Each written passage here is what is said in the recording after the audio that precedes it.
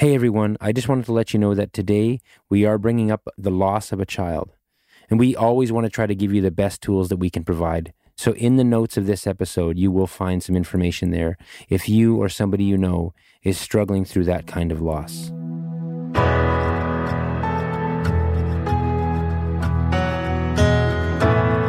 Hey, I'm Don Amaro, and this is Through the Fire, a podcast about overcoming adversity, reframing misfortune, and celebrating courage.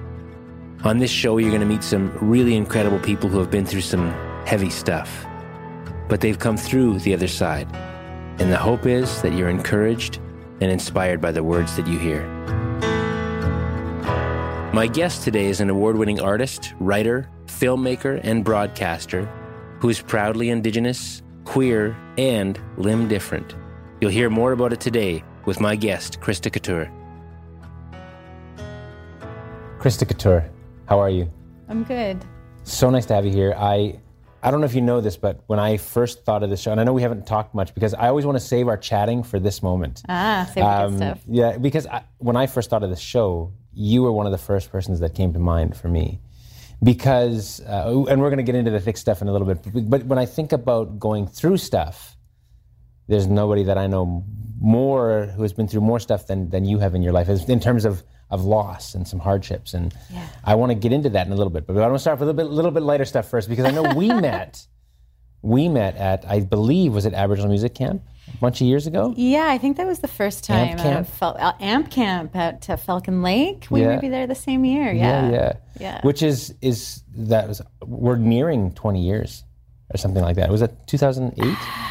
I think the first time I went to Amp Camp was 2011. 15. Okay. It's been a long time. Okay, all right.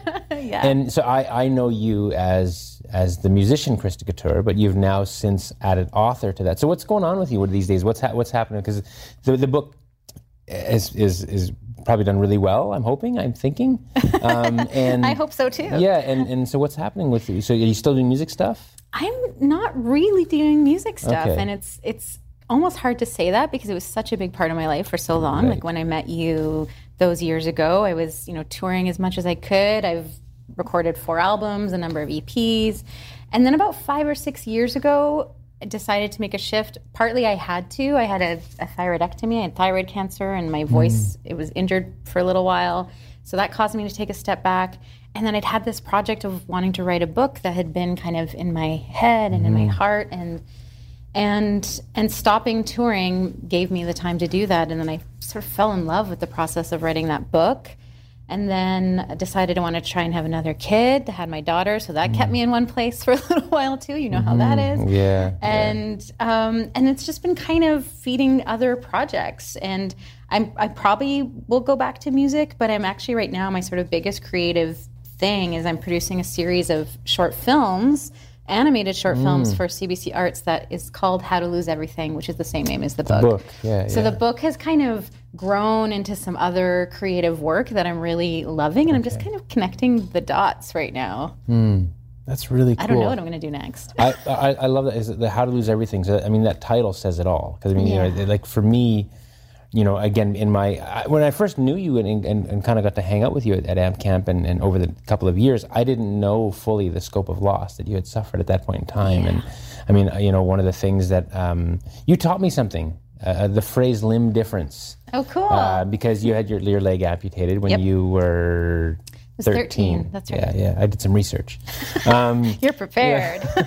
And so that was through something called Ewing sarcoma. Ewing sarcoma, yep, and is that the bone cancer?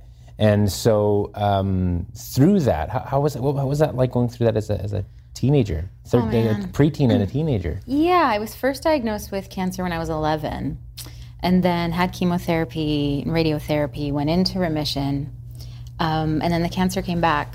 And so the amputation was the cure for my cancer, which was incredibly lucky. Everyone, you have lost someone to cancer for sure. At least one person in your life has died of cancer. Like that's just, it's everywhere, right? Yeah. And so many people have cancer, so many people are impacted by it. And so I was very, very lucky that there was a cure for my cancer. I knew a lot of other kids at the time who died. I was making friends in the hospital who died. And so on one hand, I was very aware of this kind of good fortune that I had in surviving. And also, it was a huge loss, you know.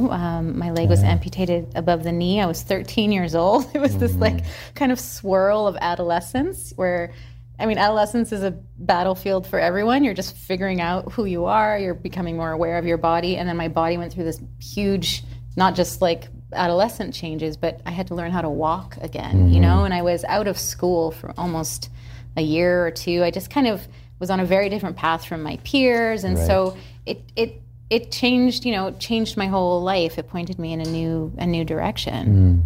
But I also don't know what it would be like to not have cancer. You know, it's the only kind of childhood I had, and so I can't really compare what it would be like without it or who I would be without it. You know, and of course I never would have chosen to have cancer. But at the same time, like I love who I am, and I know. Have you always been that way, or was there a process to get to that place? Like, do you remember being 13? I would imagine at 13 it's a massive loss. I mean, it's always a loss. Yeah. But I imagine at that point in time, it's. I feel like it would be like a tidal wave. I think it was, and I think I didn't quite realize the scope of it until really maybe in my 20s. My late teens, it started to hit me where I was like, holy smokes, this is a big deal. I was like, no one else has just one leg. Like when you're in the hospital and you're with other kids, you know, who are bald and who have their limbs being amputated, it was sort of normalized. And then I got out more into the world and I was like, oh, this is actually extraordinary. Like, I'm not meeting other amputees, other people with limb difference. And this is permanent. Like, oh, this is my life now. And so it was kind of in my 20s, I think I went through a phase of some grieving and some acceptance. And then even more into my 30s of finally kind of stepping into feeling some, not just acceptance, but even like celebration or gratitude for the experience or for being in this body. But yeah, I think it, you know, on one hand, you know, being 13 and being young, and it's hard to think of, like now when I see pictures of me like at 11-year-olds are little, you know, like my you don't boy's feel just about little, 11. right? Yeah. And when you're 11, you don't feel little, but you see, you know, I'm sure you look at your kid and you're like, oh man, he's still a kid, right? Totally. And so in some ways it's a heartbreak to think about going through that at that age. Little Christa. Yeah. At the same time though, I think because I was young, it just shifted me. You know, I didn't have a sense, like I think if I were, you know, and now to experience that kind of physical change, I would have already been sort of settled in my adult life in a certain way, and I would be losing what I know my life to be. Right. But at 13, I didn't know what my life was going to be. Like I think probably more my parents and my family were like, okay, this is going to be a different path. But I think, you know, the way that kids adjust and accommodate and kind of go with it. It's not to say it wasn't hard, but I think, again, I didn't have a sort of bigger picture understanding of the world, so it just was my world. Limb difference, this phrase. Limb difference, I love that you picked that up. So where is that something you because I hadn't heard the term before. Okay, cool. Okay, so it's not something I came up with, but it is, you know, a broad term that a lot of people with limb difference will use. I often say amputee. I mean, my leg was amputated, so that's accurate. But some people are born without a limb, which would be like a congenital limb difference. And so some of those people will also use amputee, but their leg, they didn't have a limb that was removed. That's just how their body grew. That's just their body. And so for them, I think limb difference feels more accurate because it's just different hair color, different limbs, different thing about your body. It's a more inclusive term in my experience. I think it's using it now exactly. More than ever. I'm glad that you use it. That's awesome that you picked up on it because I think, you know, language is so important, and within disability, there's so many different kind of identities. But limb difference is a nice kind of umbrella term for everything that comes under there. Right. Yeah. I also, in my extensive research, your mom was a folk singer in the 60s. I didn't know this. Oh man, yes. Both of my parents were singers, actually. My dad sang traditional music, was a healer, but my mom, Yeah, was a folk singer, wrote her own little folk songs, played guitar. Cool. Yeah. She was in what I call the affordable Peter, Paul, and Mary, because it was like Edmonton, Alberta. They were called the Cellar Dwellers. Okay. Her and, 2 friends. And we grew up singing. I grew up singing with her and singing harmonies with her. Do you have any siblings? I have a sister who's also a singer. Okay. Yep. Is she still doing music, your sister? Like she never did it as sort of like the foreground, but she's someone who, it's always singing and a very musical person. Okay, cool. Yeah, I grew up with my mom and dad singing, and so I think for me, I come by music quite honestly, just having that, like they were like, kitchen parties, sort of like here in the north end of Winnipeg, and that was my first exposure to live music, was watching them, and I think that really, because I also watched them, and I probably mentioned this before on the show, but I watched them engage in music in a loving and passionate, just for the sake of music and the joy that it brought them. There was no money involved. They weren't at a gig. It was just them around a table with their friends. Yeah. And it was just like, I just thought, this is really music at its purest and its most joyous. And I think that really affected me as a kid and as a performer now. I think about it. Was that what led you to doing music for a while? I mean, music was always there. Yeah, same. Okay. It was joyful. It was the thing that our family did together. Also, like the cousins and the friends and singing harmony and people playing different instruments. And so same, it really instilled just an appreciation and a joy in how it connects us. And I grew up, I mean, my traditional name is Saini Bay, which means singing woman. And when I was given my name, the elder told my family she's going to sing a lot and she's going to talk a lot. So, all right. But so I grew up like being told that story too, and in this way that like is self-fulfilling, or it was always going to be true. But yeah, I grew up, like when I think of that story, like I feel so loved, because when my family loved me, they always loved me. But if there was a moment of me feeling lifted up and appreciated for who I am as a kid, it was like when they called me Saini Bay, and when they said, "Oh, Raymond told us you were going to sing a lot." There was just this sort of like loving like celebration around that name. And so I just always thought, that's what I'm going to do. That's what I'm going to be. I'm singing woman. That's me. And I always wrote songs, and but it took me, it was kind of my mid-20s where I was like, decided to then step into it more as the career and not just for the joy, which is like, I mean, making music for the joy is always the place to start. Right. And then, stepped into developing it more as a career and a job for a while, but, and now it's just for the joy. I want to hear more about that in just a moment, Christa. We're just going to take a quick break here.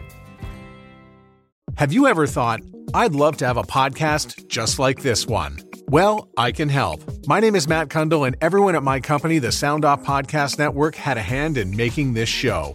Whether it was about the sound, the discoverability, or that you're just enjoying the show, we are all about the detail. If you think you have a podcast in you, reach out to me via email, matt@soundoff.network. Or check out the website and become one of the great podcasts we work with at soundoff.network. As I'm going in with the career path with music, it's a constant reminder, you're supposed to do this because you love it, not because it's a job. And I'm happy to say, like 90% of the time, it feels like I'm in that joy place. But there's that 10% where I'm just like, I 9 is a pretty good grade there. It's a good grade, yeah. But I'm fighting for the 100. That's what I'm fighting for. Can I ask you about Emmett and Ford? Yeah. Yeah. So Emmett and Ford, your 2 children who you lost. Yeah. That I'm sure it was a big part of, obviously, in the book, How to Lose Everything. Yeah. So the book, How to Lose Everything, each chapter is about a different loss that I've experienced, and you've mentioned that I happen to be someone who's had a few, and we've talked about cancer and my leg being amputated, and so those are in there.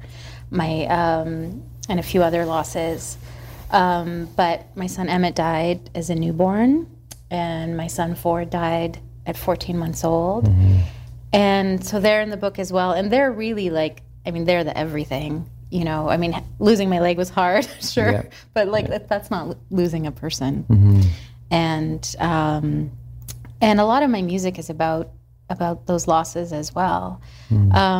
But I think even the ways, because the book had been sort of on my mind, I felt like for a lot of years I was singing about the loss of my kids, and I was talking about it sometimes, but I felt like I so wanted to tell the story in a deeper, bigger way, which I got to do in the book, and what it meant to me to go through those losses, what it means to me now. I mean, it's been, it was just the anniversary of Ford's death. It's been 12 years. And so, which in some ways feels like no time at all, and also like enough time has passed that I can sit here and tell you about it, right? But I love to talk about them, not just because they're my sons and I love them, but I feel strongly about talking about grief, and we all have it, or we're gonna have it, and I feel like some of our harder stories, it can be hard to articulate them, and the more that we see other people do it, I think it makes it easier for us to maybe name our own hard stories. And so I always felt sort of moved to talk about my heartbreak, hoping that it kind of like helps us all feel a little less lonely. Yeah. I know when I first heard that story from you, it was this, I mean, there's this feeling of, as a parent, I've got 3 kids, and when I first heard that story, my son was probably around the age that Ford would have probably been. Like our kids would have been around the same age. Like my son's almost 11 now, so it's pretty close. And there's this feeling for me, and you might have heard this before from other parents, but it almost feels like guilt. Like, oh, but I there's this sense of like, I feel like, can I talk about my kids with you, right? And I do wonder if there's that feeling of like wanting to protect you because of these memories that I'm building with my children. You didn't get to have those years. And there's this feeling, so my heart broke when I heard that story for you. And also the sense of like camaraderie, because it's every parent's nightmare essentially, right? Like there's no other way to describe it. And I think for me, it's really just about wanting, in my way, to support you as a fellow parent, too, and knowing that you've been through that. And one thing that I find so incredible, because this show is called Through the Fire. Right. When I think about the fires of life, you've been through a big one, and more than once. And I think, how do you do that? How do you find what pieces did you cling to or hold on to in that season? Because I want to know, and I know people out there are probably wondering the same thing, and I'm sure it's in the book. Read the book. Read the book. Yeah. I haven't read the book. I apologize. I haven't gotten into it. You'll get to it. I mean, okay, first of all, I want to say thank you for. I remember telling you we were in a restaurant in Toronto at. It was after AMP Camp. It was the next whatever. Professional incarnation of it. Yeah. Something. Yeah. And I remember telling you, and I remember seeing you feel it. I remember seeing it. You feel it in your heart, and that you felt for me, and that meant a lot to me because. Sometimes I tell people, and it's too much for them, which I get. Some people are like, whoa, okay, and they can't. Right. They can't, and that's also fine. You never know where someone's at. I remember telling you because you were really kind. And it's to lose a child it's not impossible. It's not even that uncommon necessarily, but to lose 2 is more uncommon, particularly in Canada and in my social location and in living in, a major city and all the things that can, healthcare and all of that. Other parts of the world that don't have that access that I've had. But so I know that it is quite something. And again, because it's me, because it's my story and I don't know anything else, in some ways I feel like this is my norm, this is my life, this is what I've been living with. But that's not to say that it hasn't been, or it wasn't, devastating. And for a long time, the only thing, like I feel for a long time, I just was in this, I just was in the heartache, I just was in so much sorrow and grief and regret, and like everything was just like this for so long. And sometimes people ask me how I got through it, or how am I okay? Sometimes people look at me and they're like, how are you? What? But, and then I have a few answers to it, because the biggest thing, the piece of advice that I can give to anyone if they're immediately in the immediate aftermath of a huge loss, if it's a child or something else, whatever, your big thing, is that you have to wait. Like, you just have to wait. There's it's not that time heals, like that's a cliche, but there is something to time passing. And there's a lot for me that, there's sort of a contextual resilience. I feel like sometimes people look at me and they want to sort of elevate my individual resilience, and it's not to diminish my own spirit or my choices, but I had community. I was always housed. I had, people who, brought me food, who helped take care of me, and those are huge, right? Like, I could have easily, if I didn't have those resources, easily lost my home, or easily been in a path of addiction, or the things that happen when you maybe don't have the same resources. I accessed therapy, thank goodness. That really carried me through. Right. And music for a long time also really carried me through. I had something to put it all into. If I'd been a gardener, I would have just been in the backyard digging through the dirt for 5 years. Like an outlet. If, I need an outlet, and I think I was lucky that I knew what my outlet was. Maybe some people haven't found it yet, and I was like, okay, I can sit at the piano and I can bang on the piano and I can sob and I can sing, and it moves something through me. And just kind of trying, one foot in front of the other, of holding on to my family, holding on to my friends, holding on to music, letting those things hold on to me when I wanted to let go. And I think, for me, the grief hasn't gotten smaller over time. Like, I talked about feeling so kind of in the middle of it. It was my entire landscape. But over time, there's been things that have grown around it. Like, I feel like now I can visit that grief. I can walk around it. I see it. Sometimes I'll step right in it again. But there's other work, other relationships. And I have a daughter now who's 4 years old. And Sona, that's right. And so that parenting part of my heart, not that it fixes the loss of my sons, but I get to parent. Right. And I get to give that to her. You birthed Sona, right? I birthed her. I grew that kid. So how was that process? Because I imagine having... Triggering. Yeah, I could. That's the only word I could think of. Yeah, for sure. Yeah, dude. Yeah. It took me a long time to be ready to try to have her. And I started as a single mom by choice. And so I was very intentionally made that baby, tried to make that baby, I bought the sperm, I went to a doctor, this was happening. But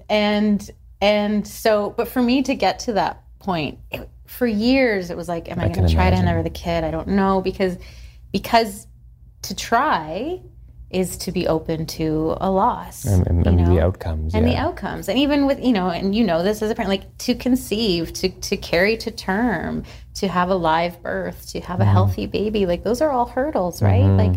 There's all kinds of things that happen in the meantime. I mean, it's a force of nature, right? And stuff happens. So let me get this timeline right, though. So so Sona is 4. She's 4.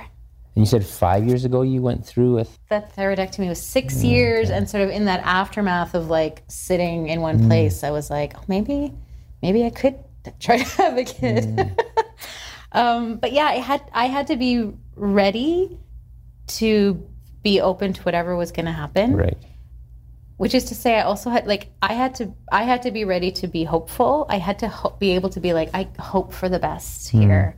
And for a long time, I was like, it's just not going to work. I have had such bad luck. I don't even want to try, but over time, little nudges, little things. And even, you talked about, you saying, you felt almost guilty talking about your kids. And for a long time, I couldn't hear about other people's kids. I would not wish, I was like, yes, but I'm not the person to hear about it. Yes, of course. And then over time, there was actually, Tara Williamson. Yeah. Her son at a Gaunt Spa, I met not long after the thyroidectomy, and I went to help out with some babysitting. She was doing something, And I was like, okay, I can do this. I can help take care of the baby. Okay, I'm not going to cry. I want to help my friend. And she was doing a bit of work, and she was like, here, take the kid. And I was like, yeah. And then I will always be grateful to you, Anna Gonspa. We just looked at each other, and he just like got right in there. No way. And something changed. He changed something in me where I thought, I could try, and I could be with a little baby. And so he planted a little seed where I realized I was ready to see what might happen. And I'm so glad because now I have Sona, and it took me a long time to get there. I don't know if that answers your question. I mean, I think there's so many answers to how to get through the fire, and there's so many ways that's individual. And but and there's so much that I really do want to attribute to the context that some of us are in, because I think sometimes what happens with resilience, I have a real shtick about this, Don. But bring it. Okay. We have elevated resilience in a way that we put so much emphasis on the individual that I think can be unfair, because it's okay if you're not resilient. Like, it's okay if you can't handle it. Like, we need community care. We need to take care of each other. And if for whatever reasons you maybe don't have that around you, like, it's probably not your fault. Like, we see people who are struggling, and it's not that they're, they're not resilient, they can't handle it. Like, that's fine. We need to step in and help. And so I think for me, getting through, like, what I often want to share with people is, like, look around you, and if maybe you think you don't have that person who's there for you, but maybe they are. Maybe you can reach out. Or if you're someone who's doing okay, like, keeping in mind who's in your network, who do you see who might need some support, like, because that's really what gets us through, is helping each other when we need it. And so I've been so lucky to have help and have people, shelter me and carry me.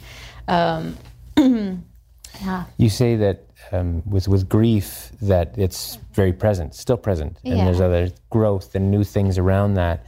I remember hearing a story it was a monk. I saw this video one time, and he was talking about how he'd always suffered with anxiety.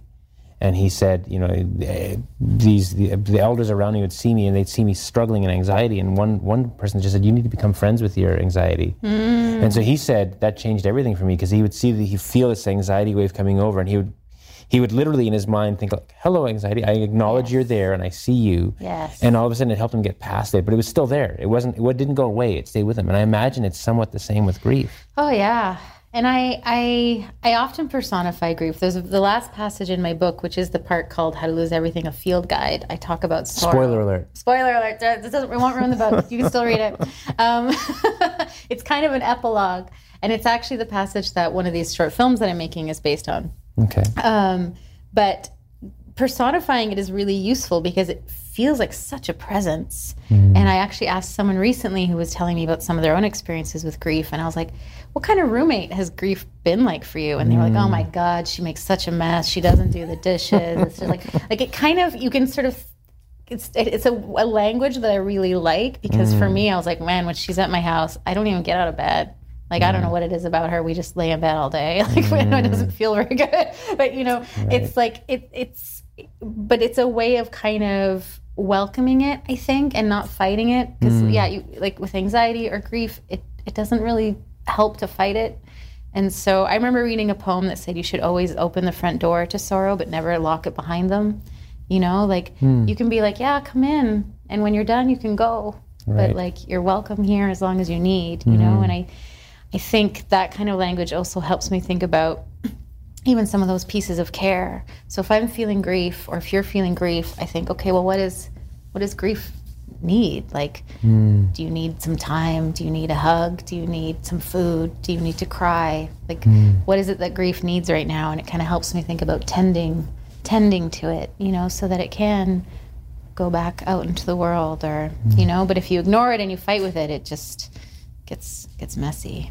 There's a line that I read of yours somewhere. I can't remember where exactly this came from. Maybe it's in the book. I'm not sure. But some of the wounds that people can see and the wounds people can't see. And I think that so oftentimes we look around the world and we look for the physical wound. We look for what's got you down and why is it this way. But not realizing so much that so many of us are walking around with these internal things that are paramount, right, to our human experience. Everyone is. Yeah. Everyone is. I think sometimes for me what's been interesting in this body or the way that I I don't hide my disability. But so sometimes people look at me and this is a very visible wound. This is a very visible loss where people are like, oh, that person with one leg. Right. And that's of course a story and there's, I'm shaped by it. But yeah, people don't look at me unless I have told them and say, oh wow, the person who lost 2 children or and we all I know that my losses are extraordinary, but I don't say that to minimize other people's losses. You don't have to have lost 2 children to be having a hard time. Life is hard. Life is hard. And the wounds we don't see, I feel like that's for me, the human quest is to remember that about each other. To sit here with you and know, you might have something going on right now in your life. Big time. Right? Yeah. And it's but you showed up, you're doing your job, you're hosting a thing, we're having a conversation, but to just remember, oh yeah, that's this is a person who's got a big full life, and who knows what's going on. I think about that so often when I just see random people. I think, what's going on in their world right now? And they don't even have to be stereotypically looking broken necessarily, right? You never know. It's the person beside you on the bus, the person driving on you, the car beside you. Everybody's going through something, and I think if we just take a little bit more time to be patient and kind to each other and recognizing, wait a second, we're all carrying something, And I think one of the feelings I get from you too is that you offer that, and I think you offer that to people, and I think we can all learn so much from that. I value that so much, and I value that in our friendship, and I feel like, again, every time I end these conversations, I feel like there's so much more to say, but for time and for respecting your time too, I just want to say thanks so much for coming to share some of these thoughts with us. And I think it's important to remember these things that you're sharing with us today. Oh, thanks, Don. Thank you for having me. And like I said, I feel like anytime any of us tell our stories and you're sharing all these stories here, it's it helps, it just helps all of us feel grounded in our stories, I think. Yeah, I'm grateful for you, Christa. Thank you. Thanks, Don. As I always say, it takes a village to run things here at Through the Fire. And I want to thank my village, executive producer Sarah Burke, administrators Lori Brown and Alan Greyeyes, video and audio design by Chris Gaudry and his team at 44 Films, Feisty Creative for their design work, social media support by Johnson Design Company, and last but far from least, I want to thank our technical producers, Matt Kundle and Evan Serminski from the Sound Off Media Company. I look forward to sharing more great conversations just like this one on the next Through the Fire. You see the light. Produced and distributed by the Sound Off Media Company. The Podcast Super Friends is a monthly meeting of 5 podcast producers. Hi, I'm Catherine O'Brien from Branch Out Programs in Baton Rouge, Louisiana. I'm John Gay from Jag and Detroit Podcasts. I'm Matt Kundle from the Sound Off Podcast Network. I'm David Yaz from Pod 617, the Boston Podcast Network. And I'm Johnny Peterson from Straight Up Podcasts. Together, they form the Podcast Super Friends, an alliance of podcast masterminds sharing best practices, insights, and discussions to help make you a better podcaster. Follow or subscribe to the show on Apple Podcasts, Spotify, Google Podcasts, or at soundoff.network.